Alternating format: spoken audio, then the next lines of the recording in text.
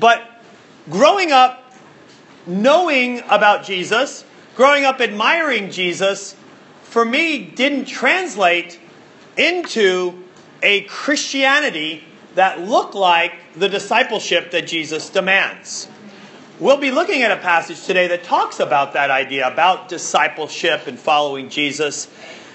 You'll hear even people throughout the service use the word disciple. I remember early on encountering a fellowship like this where people kept using the word disciple, and I was frankly just freaked out, thinking, what is this? It seemed like such a odd technical jargon type idea, only to later, as I began to study the Bible, realize that's just what Jesus and the writers of the New Testament always called it, discipleship. The word Christian ends up in our Bible 3 times only, whereas disciple is the predominant idea, almost 300 times, of looking at what it is to really follow Jesus.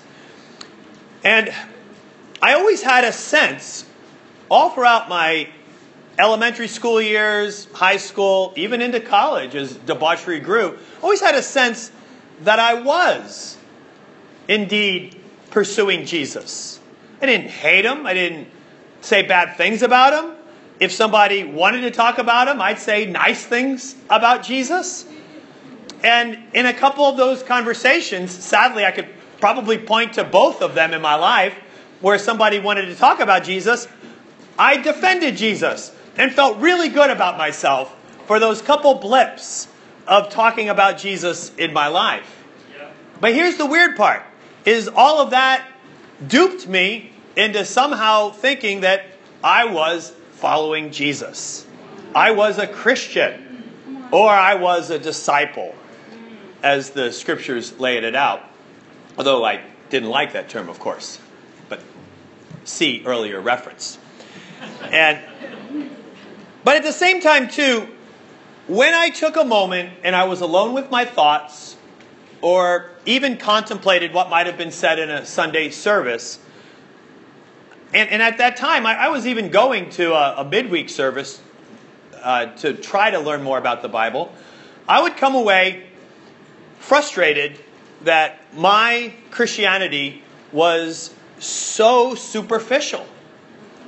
And it didn't go much beyond rhetoric, just words off my lips, rather than the rearrangement of my life and my will. I wasn't happy about that, so what did I do?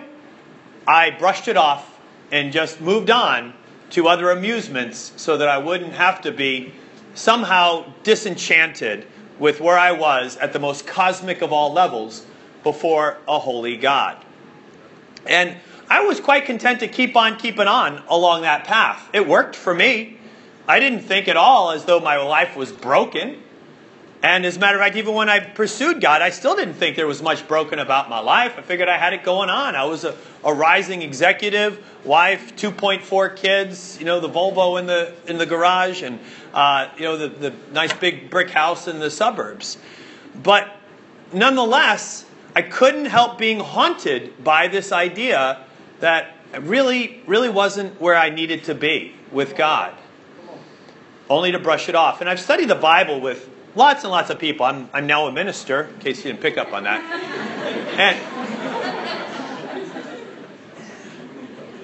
And as I sit down with them, I see the exact same thing that I saw in myself, more and more clearly as I have more perspective on this. And I see folks all the time that are sitting there over the Bible in this small group, and they have a desire, but have never come to that point where they can be so disrupted in their keep on keeping on, where they can really follow Jesus. And that's the hard part, is can we allow ourselves to be so disrupted by the holy, by God Almighty? We've got a lot of different strategies and self-justifications to keep that from happening. But in the end, what does it produce? It produced people that are posers. I knew I was a poser. I never admitted to it. I didn't try to ruminate on it too much. And when it got too close to me, again, I tried to think about other things. It's, again, what we all do. Because we don't like the pain sometimes associated with the real disruption of our lives. But as we'll see in this passage, the real solution to having that breakthrough, the thing that allowed me to finally drop the treadmill of frustration and aspiration, only to get back on the treadmill of frustration again, was allowing Jesus to fully disrupt my life. And if you sit here now and you feel in any way anemic in your Christianity,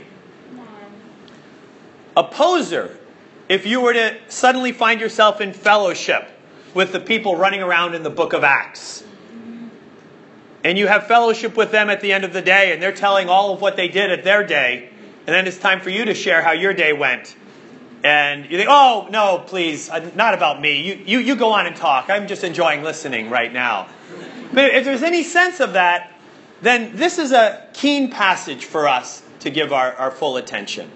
Because this is a real solution of how every one of us can be grabbed by the lapels, not let go by Jesus, until we come to that place where we can move forward in the path that was always destined for you. You were not destined for a life as a poser or frustrated or anemic. You were destined to change the face of this earth for Jesus. Oh, is that just megalomaniac rhetoric? No, it's not. And to say anything less is false humility. We are given that high of a charge. If I were to make it up, I'd feel embarrassed to say it. But it's Jesus who gives us this amazing charge. Let's take a look. Let's pray first, and then we'll read from Luke 5. God, thank you. Thank you that you do love us, and that despite our real apathy at times towards you, and even antipathy at times with our sin, that you nonetheless pursue us, love us, and intersect our lives, not only with your holiness, but with your generosity. A generosity that makes us feel uncomfortable, and I pray, God, that we can be overwhelmed by it to the point of finally surrendering and setting out on the path that was always meant for each and every one of us. Thank you for giving that to us. I pray we see it even today as we see a real trailblazer of this path in our brother Peter. In Jesus' name we pray. Amen. Amen. Okay, Luke 5. Here we go. Cornelius says, jump in. He always says that, jump in. I don't even know what he means by that, jump in. Where do you get that from? It's Kim's birthday today. It's your birthday. Whoa, there's a lot going on in that house. All right. Luke 5. Now, just to give a little bit of context, what have we seen of Jesus up to this point? We've seen him stare down Satan in the wilderness for 40 days and back him down and end it in triumph. And from there he goes to Nazareth and he reveals himself through the scroll of Isaiah and allows his glory to peek out just a little bit as the Messiah coming in fulfillment of all that they longed for. And then settles in on the edge of the Sea of Galilee in that little seaside town of Capernaum. And there declares war on evil. He brings it against the demons. He brings it against all things that set themselves up against unrighteousness. And everyone is abuzz. There is an electricity of tension regarding Jesus as he heals and proclaims and does so with great authority, unapologetically, that he is who he is and he does what he does. And now as the people are wondering, what is this man? Fascinated by this Jesus, the crowds begin to pile in. And I think it's not by accident that Jesus ends up in Capernaum, where he has an easy back door. What is that back door? The Sea of Galilee. Jews do not like the water. I'm not saying that as like a universal thing today. First century Jews did not like the water. That was an unknown place of the abyss and of unfathomable evils that were there.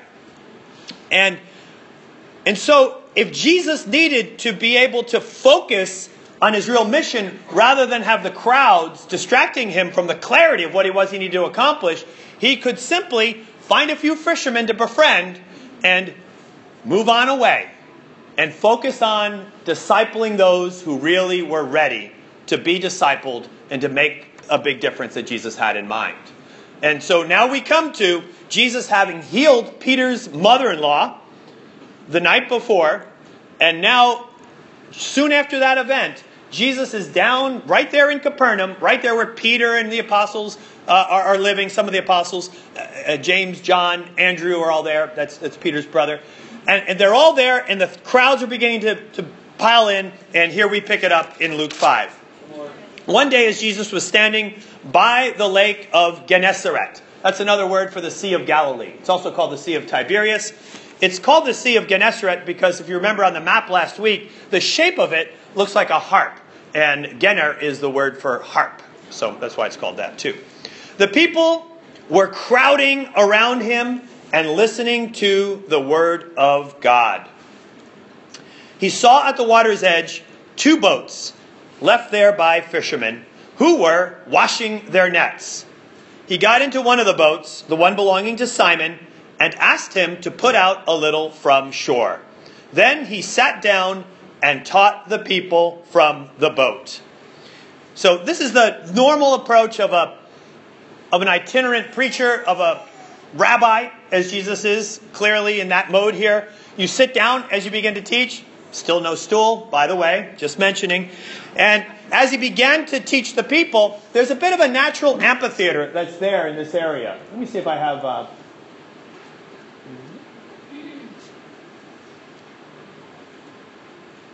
Bishop, can you advance that slide? For those of you who are visiting, there's not some bishop back there. That's his first name. Oh, this is one of my alternate titles for the sermon, but I didn't go with that. Sleepless in sea, addled. They don't sleep, and addled means that you're either confused in your brain or you're rotten, like an addled brain or an addled egg. Either way, confused, rotten. I went through all that. One more, Bishop. We got to get off of this slide. And this is where we now stand in the great arc of the Gospel of Luke, is that Jesus has now stared down the devil, unveiled his messianic identity, he has declared war on all things evil, and now he begins to unfurl his great plan. His great plan that, by the way, you're not sitting here as spectators, you're sitting here as participants in this great plan. One more, please. All right. So I don't know if you can get a visual on this at all, but this is the Sea of Galilee. We've been there a couple times. And it is a natural amphitheater right near Capernaum. So as Jesus would have come out into the sea on the boat, the crowds would have been able to be accommodated by the natural slope of the shoreline. And the acoustics are quite good because the word travels over the sea so long as there's no wind, and all is good. And so Jesus is able to do exactly that. Use this as an amphitheater for himself from the boat. And it's in this boat, by the way. Can you go ahead and go another slide? That's Debbie, by the way. And here, this is the Museum of the Ancient Boat in Capernaum. And this is mind-blowing if this is the boat. It's called the Jesus boat, but it's wood. Wood. I mean, I see things as I travel the world that are stone that are preserved from a couple thousand years. But this is a stinking wood boat. And remarkably, it began to show through the mud and the muck of the shoreline of the Sea of Galilee, where? Right in this very spot that we're talking about. And this boat, once they did the dating of it, turned out to be from right at this exact time. Early 1st century boat. And identified to meet all of the requirements of a boat to hold about a dozen guys. It's about 30 feet long. And it's kind of, a goosebump time while you're over there to be able to see this. Can you go ahead and advance again?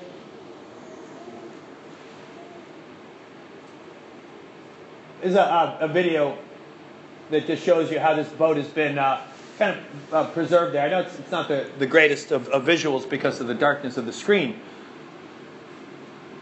But what they were able to do is encase this whole boat in foam to protect it from the elements as soon as it came out of the mud. The mud had supposedly found a way to preserve it in just the right place. And they were able to keep all of the pieces in place and ultimately to preserve it sufficiently and put it on display here as you see it. You can go one more slide.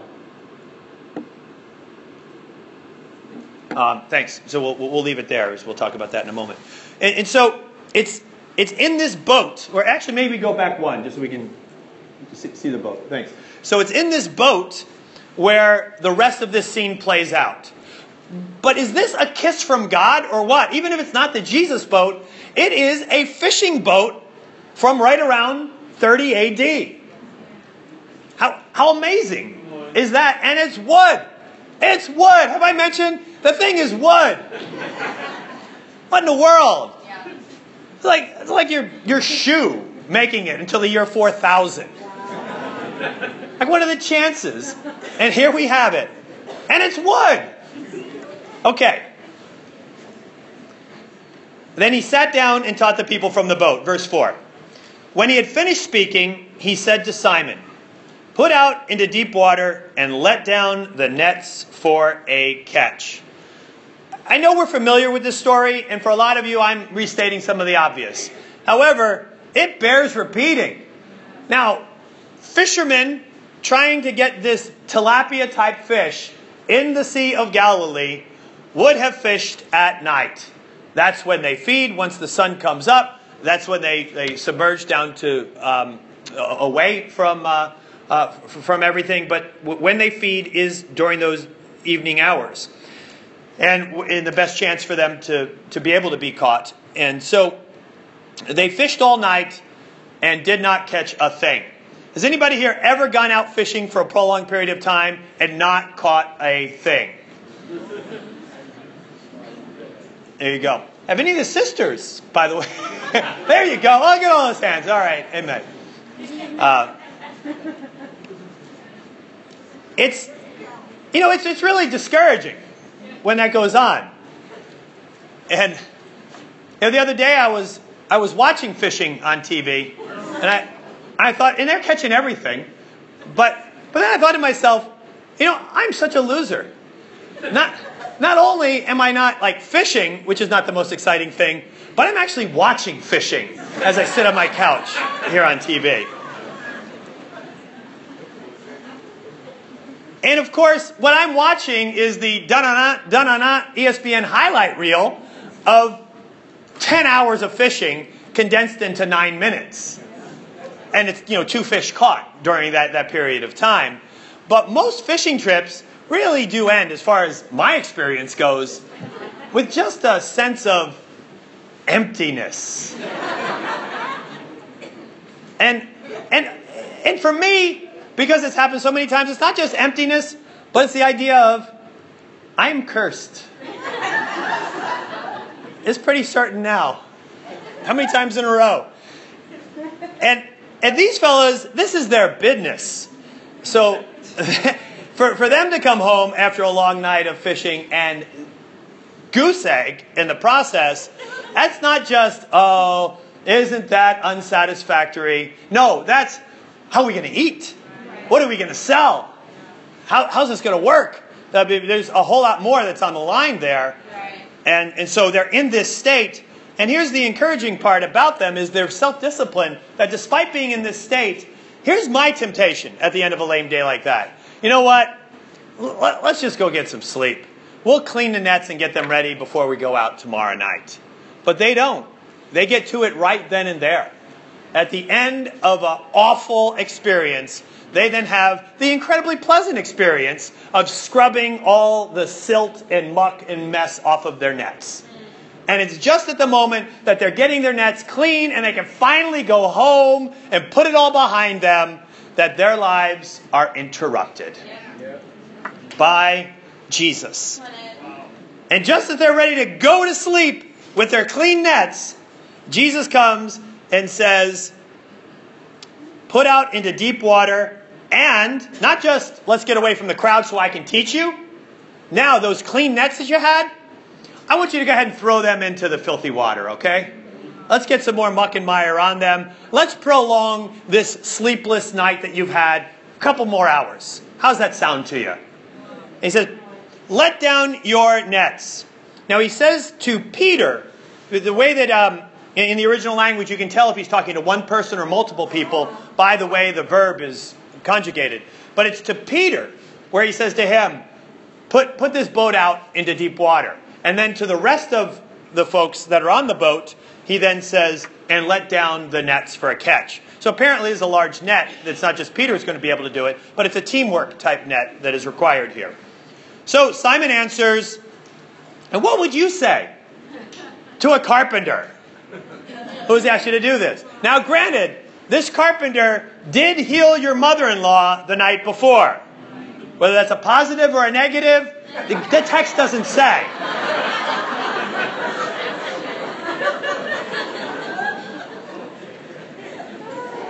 But he did heal her. And he did it by rebuking her fever, and out it went. And so in a sense, Peter's got to be thinking, I owe this guy one. For sure. I mean, she would have died. It was a great fever, not just a regular fever. And it was a traumatic situation. And so, all right, I got to give him that. So we'll take the boats out. And you know what? I'll even humor him to the point where these clean nets, I'll go ahead and dirty them on up again. It's the least I could do. But he says to him, Master, we worked hard all night. We haven't caught anything. But because you say so, I will let down the nets. Not because what you're saying makes so much sense. Not because I believe, like you believe, that this is the best time to go fishing and to drop the nets right over there is the exact right thing to do. No, none of that made sense to him at all. And there's maybe a subtext here of sarcasm, or if not that, humoring Jesus a bit with, okay, door framer, I'll take your fishing advice. Let's do this thing. But he calls him master, which at first glance you think, wow, that's a pretty nice term. It is a fairly positive, respectful, subordinate term that he uses there. It's epistates. But it's only used in Luke, this word. And it's only used when the Christians or the disciples are deeply confused about the nature of Jesus. It happens again in Luke 8 in a couple different places. The first is they're out in this same boat. They're out in the middle of the Sea of Galilee, and the wind is whipping up, and they're about to drown, and Jesus is taking a nap in the bow. And as they go to wake up Jesus, they say, Master, Master, don't you care that we're going to drown? Well, that master is epistates that is used there. Later, when they come back to shore, there's a woman who makes her way through the crowd. She's desperate because she's been bleeding for 12 years. She's lost all her money trying to solve this dilemma. She weaves her way through the crowd, kind of does a diving touch of the hem of Jesus' garment, and doing so is healed. Amazingly. Jesus looks around and says, who touched me? And Peter says, hey, with all these people crowding in, Master, you ask who touched you? Again, not the most, using master, sure, but not the most positive. It's the idea more of boss. Like, yeah, boss, we'll put him down. Yeah, boss, don't you care that we're going to drown? Sure, boss, somebody touched you, but how are we going to figure this one out? Later on, when Jesus invites Peter to go to the top of the Mount of Transfiguration, and there Jesus appears with Elijah and Moses, and God is before them, and he's transformed, and he looks like lightning, and he's magnificent. And Peter then says, boss, or epistates, it's good for us to be here, because we can make 3 tents. One for you, one for Elijah, one for Moses. Good thing we're here, eh? And again, it's interesting that the biblical writers have to put a bit of a parenthetical statement there. And what does the parenthetical statement says? Peter didn't know what he was talking about. But in this not knowing what he was talking about, he's using the same boss instead of Lord. as he's coming before Jesus. And the last time is they come down from that mountain, and the disciples who are down at the bottom are trying to help out a boy who has been just wrecked by a demon, throwing him into water, trying to drown him, seizures, horrible stuff. And when they see Jesus, they're totally frazzled because they can't do anything good. The crowds are coming down on them, and they say to Jesus, Boss, can you do something about this? That's when Jesus is like, bring the boy to me. And all goes well. But it's in every moment where their faith is not where it needs to be. They're all in with Jesus to some degree. They think he's all that. But their fascination hasn't really evolved beyond, yeah, you got some good stuff going on, boss, but we're still a bit miffed in how this thing's all supposed to work out. But I say all that because those are the only times the word is used by the Christians. All the other times where it's that term of subordinate respect, it's Lord instead of boss. And Lord is kurios or Kyrios. So Simon answered, Boss, we worked hard all night. We haven't caught anything, but because you say so, I'll let down the nets. When they had done so, they caught such a large number of fish. The word there for large number of fish is plethos, where we get the English word plethora, which means, a large amount. So, for example, you might say that you have a plethora of, piñatas, for example. Thank you, Mike. It's Three Amigos, if you haven't seen it. But it's one of the high points of the movie Three Amigos, where he asks, would you say you have a plethora of piñatas? Well, nonetheless, plethora is this idea of a great multitude. And keep that in mind, because this is what's going to be brought in. When they had done so, they caught such a plethora of fish that their nets began to break. And so they signaled to their partners in the other boat.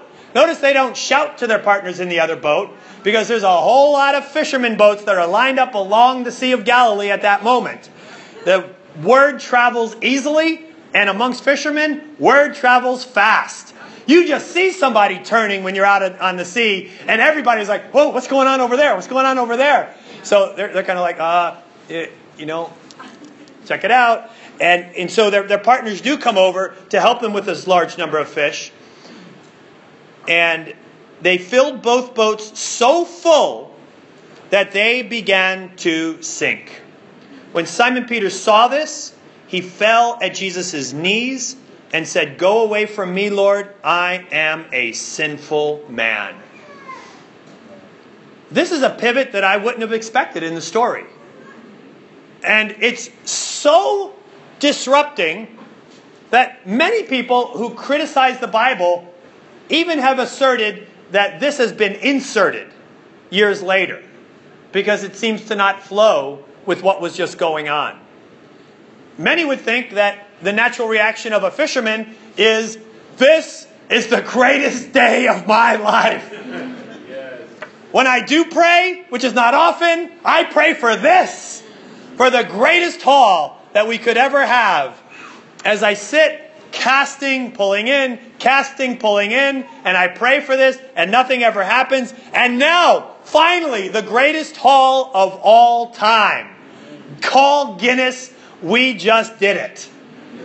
And this is bonanza, jackpot, glory, hallelujah, for a fisherman at this moment in time.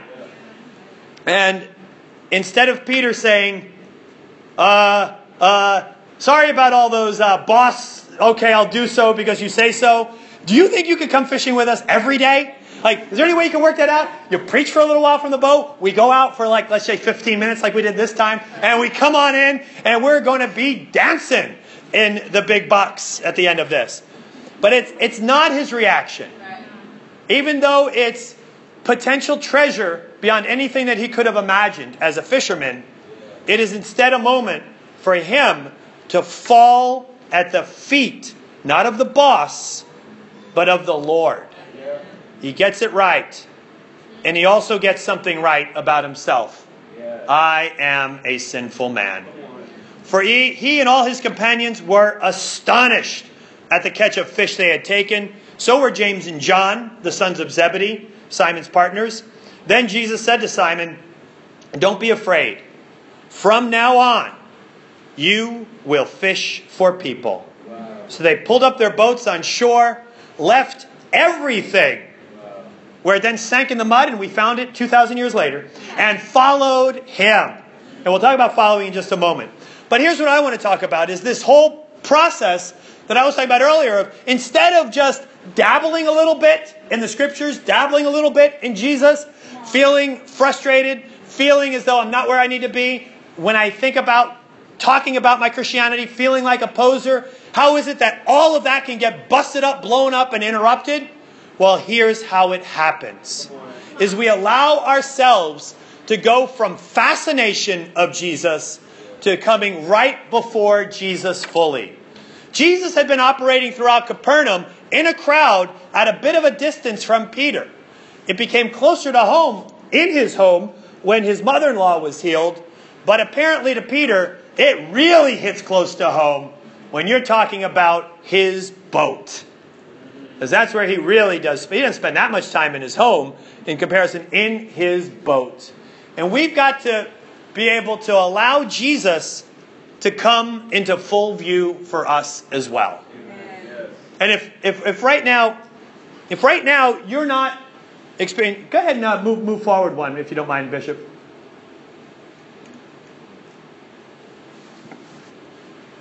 And one more, please.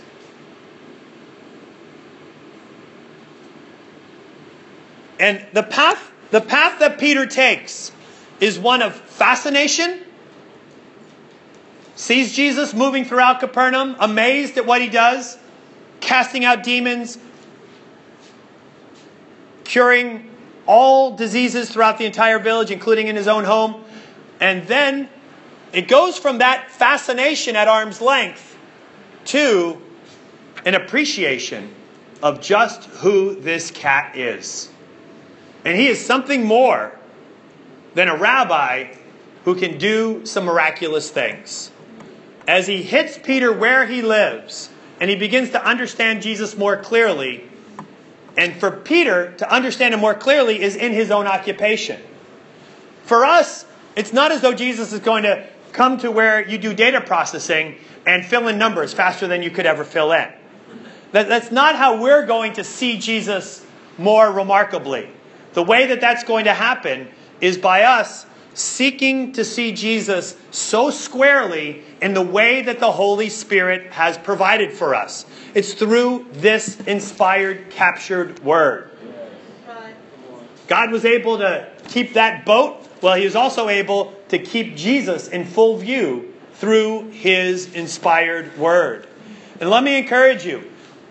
Go into the scriptures. Look through this Gospel of Luke. Look through the passages that really do show you Jesus in action before your eyes, and allow him to become vivid before your very sight. And when he does, the prayer is that you will appreciate him the same way that Peter does. Here's what happens, though, for me in my past, is that, I would read of Jesus. I would marvel at Jesus. I love the stories about Jesus. I love the songs about Jesus. My kids love the Veggie Tales about Jesus. But it still was at arm's length. It still was stories of Jesus and those guys. Jesus and generalities. It's got to be Jesus and you. And to recognize he came to live this life of righteousness so that it could be your righteousness. He did all of this because he personally wants to see you in that chain of discipleship, following him, just as others have done further up that chain before you, but all before the same Jesus. And here's what we do, is we keep it general or we keep it vague. You can't do either of those things if you want to have the breakthrough. Right. Get in there and see Jesus. If you're not able to see it, grab somebody else.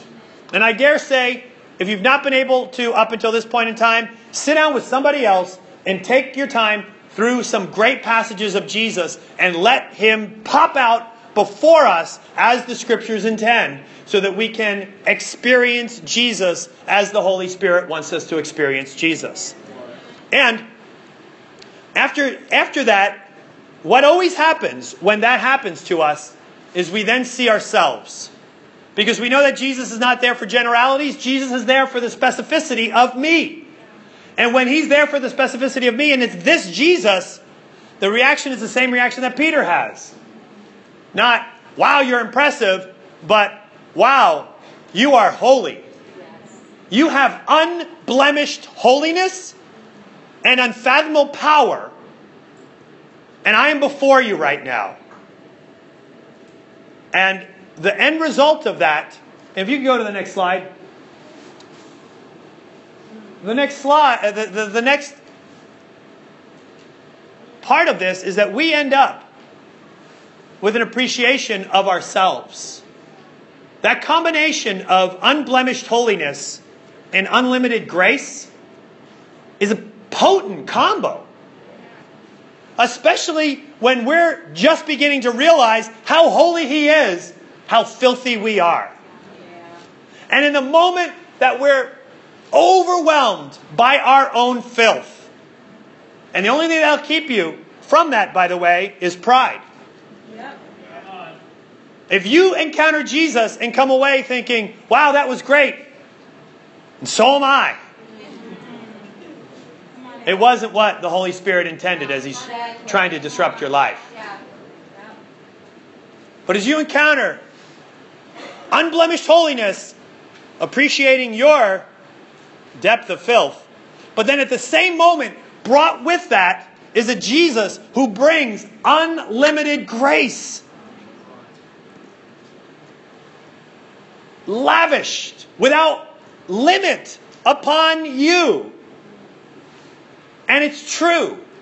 And you can connect it biblically and with security of doing it biblically. The end result of that is always unstoppable passion. Who me? How me? You to me, my goodness. And if your life is not a life that is marked by excitedly leaving everything to follow Jesus and go fish for men. Go help others know this potent combo of holiness and grace. If that's not on your radar, if you look over your last week and it has not been the case that this is the real purpose for why it is that God wakes you up each day. If that doesn't register at all, that's fine. Jesus has a solution for it. It's not self-improvement. It's not think more positively. It's not get more disciplined. It's come before the holy God. It happens over and over again through Scripture. When Ezekiel counters God, he is overwhelmed. But in the end, what a servant. When Isaiah is brought before the very throne of God in Isaiah 6, he doesn't even want to look up at God. He just sees the train of his robe and all the accoutrements that surround it with the angels and the seraphim and the cherubim and all the grandeur of that, and just kind of peeking up a little bit under the sun visor of his hand to see just the robe filling the temple. What does Isaiah say? Same thing Peter says. I am ruined. I am ruined. I am a man of unclean lips, and I have encountered God. Yes. And in both instances, whether it's Isaiah or Peter, it's the same response from God. It's an immediate reassurance of don't be afraid. Don't be afraid. And fear is a normal response before unblemished holiness because of our filth. Don't be afraid. And now that I have set things right, here's what I want you to do. To Isaiah, he says, who shall go? Whom shall I send? And what does Isaiah say? Here am I, send me.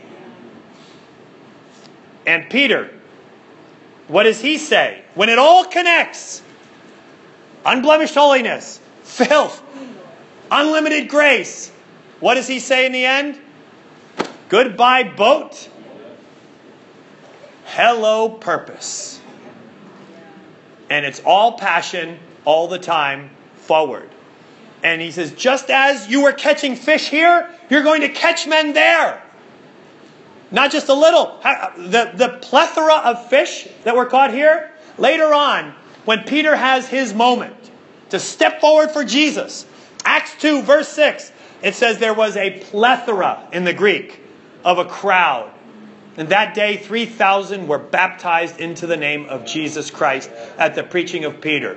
Later on in Acts chapter 5, verse 14, this is where Peter almost needs he needs his own theme music at this point in the book of Acts.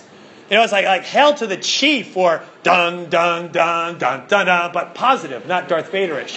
As he just walks through the crowd, it says a plethora of people were all coming to the Lord. And you know what it says right after that?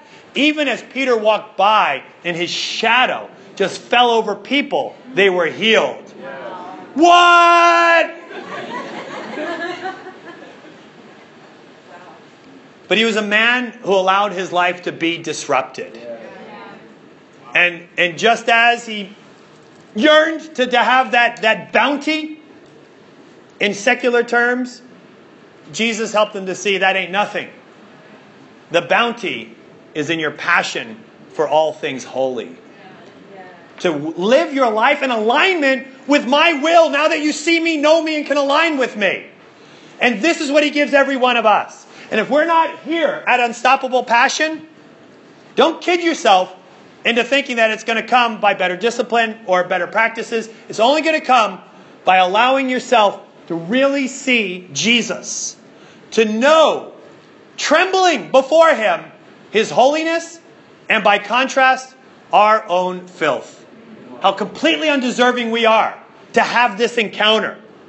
How absurd it is that the God of all the universe would have this encounter, intersect time and place, arrange everything so that I could know him, that you could know him. How absurd that is. But yet it's the truth. And it's reinforced by all that we are given in his word. And then to have the assurance at that moment of greatest despair of anything that we can do of ourselves, at that moment to be reassured by a grace without limit that this is for you. You were meant for this. I did this for you. Not in general, but for you.